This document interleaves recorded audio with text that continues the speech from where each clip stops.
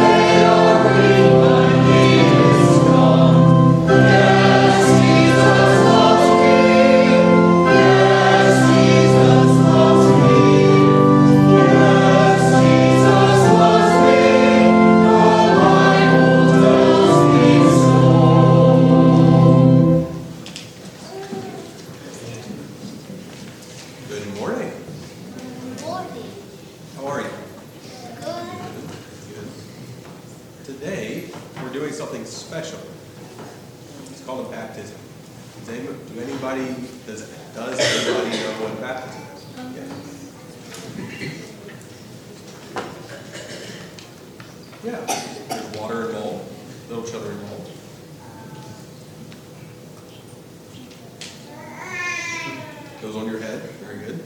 Well, I want to talk about I was doing with chopping. Copying you. That's the point I did like your head did. Nice. Hopefully I'm a good person to call. So, in baptism, we take water. Like this. And we put it on someone's head. We do it 3 times. Can I get someone? Okay. It's in the name of the Father? Who's the Father? Yes. God. Very good. It's in the name of the Son. Who's the Son? Jesus. It's the name of the Holy Spirit. Who's the Holy Spirit? That one's kind of easy, right? Yeah. The Holy Spirit's the Holy Spirit. Very good. Why would we do this? Yeah. Because we want your baby to believe in God and not believe in the devil. There's belief, right? So we baptize them into our belief. Why else? Why would we do this? Why not? Yes, Phineas. We put the oil on babies' heads. You put it on their heads. If it's about God's promises, why don't we get a really big pool and just dunk them? Should we have as much of God's promises as possible? Is that how that works? No. Okay, so it's not about the amount of water that we have. Why don't we do this for everybody every day? Yeah? Some people don't want to get baptized, so that's one reason. But it's not quite about how often that you are baptized, is it? God promises it once, and it's solid. What is this about? Why are we doing this? Yeah. We remember it. Yes. It's about God promising to love you and care for you. Put those two together. We remember it, and it's about God promising to love you and care for you. In baptism, can everybody look at my nose? Right here. Right here. It's a good nose. In baptism, it's about what God's doing. When we pour water on the people's heads, it's about God promising to love them. And when we anoint them with oil, do you know what anoint means? It just means we put an oil on them in a very special way. It's about God never giving them up. Now, were any of you baptized before? Raise your hand if you were baptized. Yeah? I think a lot of you, yes. Do you know it's okay to remember your baptism? It's even okay to dip your hands in the water and make the sign of the cross. Would any of you guys like to do that? All right, if you'd like to, stand up.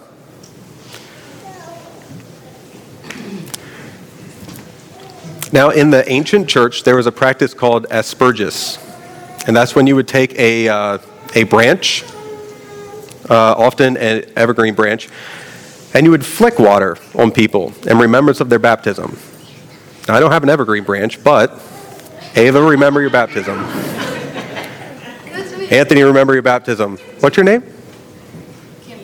Camden, remember your baptism. Gabriel, remember your baptism. Michael, remember your baptism. Yeah, Joey, remember your baptism. Amanda, remember your baptism. Phineas, remember your baptism. Jack, remember your baptism. This is Minister John, remember your baptism. Remind me your name. I know your name. Addie, remember your baptism. Alana, remember your baptism. Cooper, remember your baptism. Remind me of your name. Hannah, remember your baptism. What's your name? Remember your baptism. And Claire and Eric, remember your baptism. Very lightly, very lightly.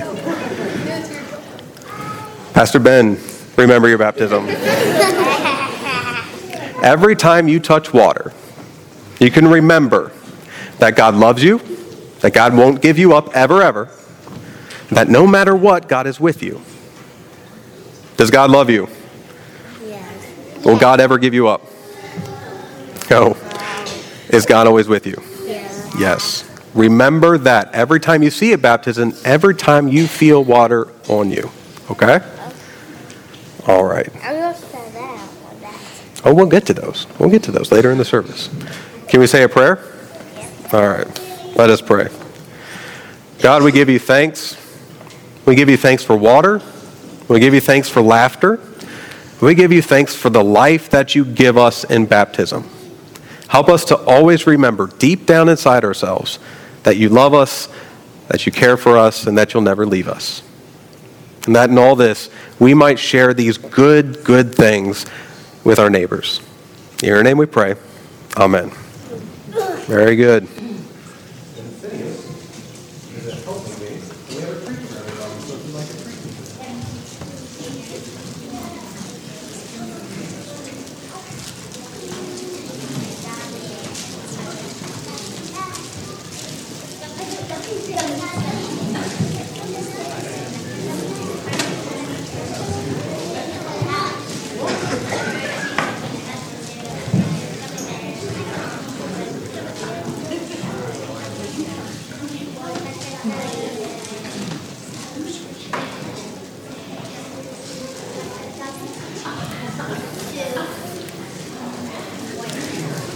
In the name of Jesus, amen.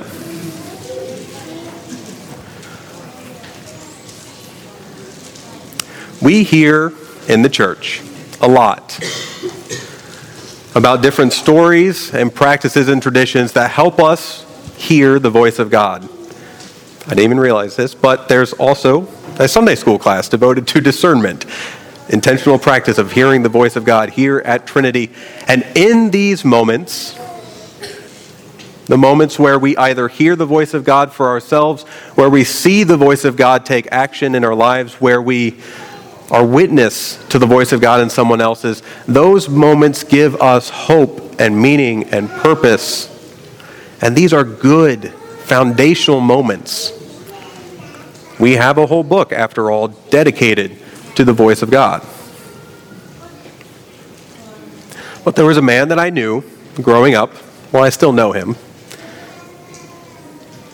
who despite being a good, faithful Christian, who despite living his life in faithful, compassionate ways, despite taking moments in the morning, in the noontime, and in the evening, devoted to reading Scripture and praying, finally said one day after hearing a story like this, "These aren't helpful to me. I said, why? Well, I've never heard the voice of God. I've never heard the voice of God.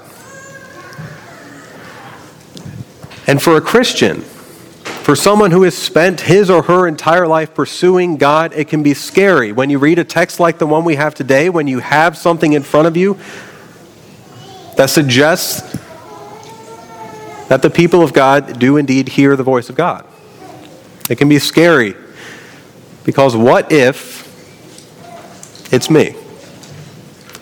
What if I'm the reason I can't hear the voice of God? What if I don't have enough faith? What if I don't have enough courage? What if I haven't taken enough time? What if I'm doing something wrong? What if I've tried for this long in my life and all of a sudden I can't, not all of a sudden, constantly, I can't hear the voice of God?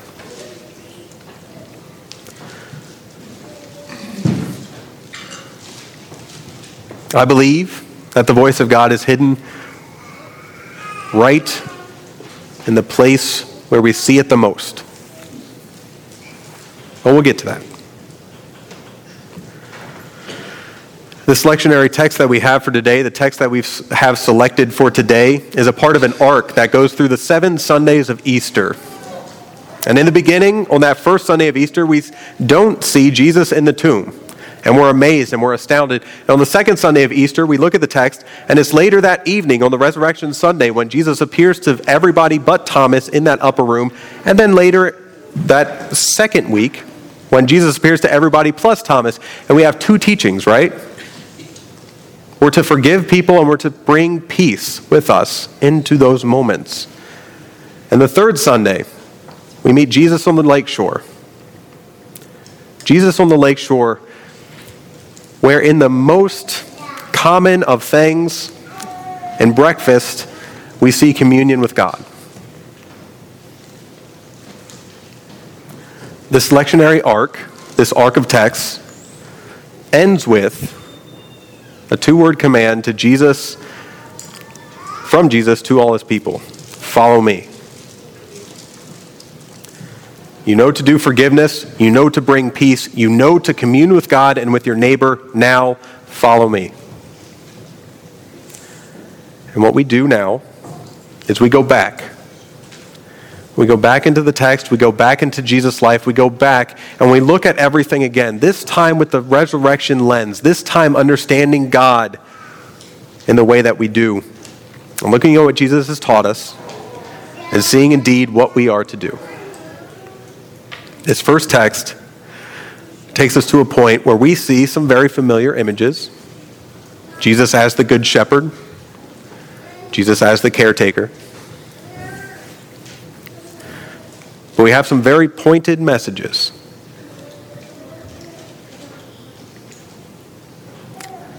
You don't believe me because you do not hear my voice.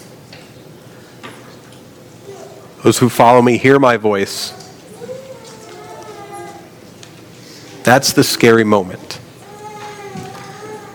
If you're a devout Christian, you've never heard the voice of God, and you read something like this, where those who are following me hear my voice, it's a scary moment.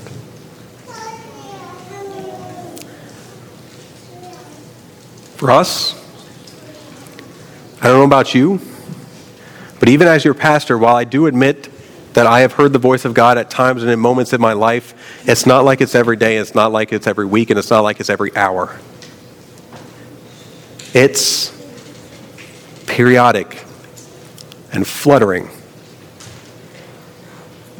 It's impactful and yet not common. On a day where we celebrate baptism, on a day where we celebrate the life that Brady and Lily are given in Christ, it behooves us to talk about the whole of life. For those of you who haven't heard the voice of God or seen the voice of God or experienced the voice of God, it is here in our baptismal waters that I believe that the voice of God is most plainly hidden.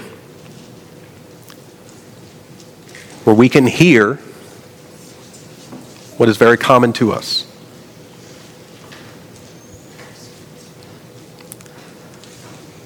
In communion, we have bread and wine. that become body and blood, that become Christ for us, where we are given an opportunity to commune with God. In baptism, we have the one thing on earth that's more common than bread and wine.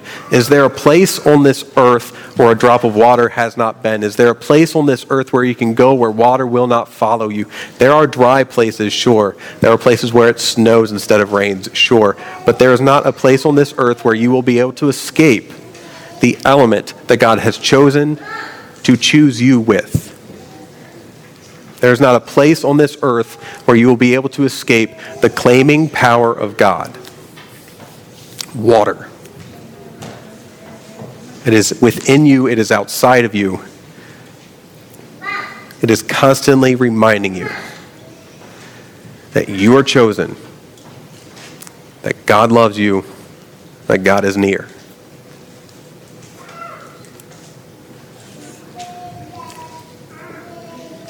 With this man, with every person who doesn't hear the voice of God, heaven forbid that Brady and Lily might never hear the voice of God in their lives, there will be water. There will be water that falls on them. There will be tears that come from their eyes. There will be glasses of water they hand to another, to their children. There will be water that washes them when they're healthy. There will be water that washes them when they're sick. There will be water. And in that water, God has chosen to place God's most foundational promise of selection, of salvation, of grace. Praise be to God for the water that claims us. Praise be to God for the water that gives us life and birth.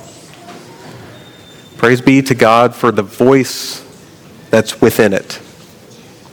That every time you hear the rain, that every time it washes over you, that every time there's water, you may remember you are loved, you are God's, you are chosen. Amen.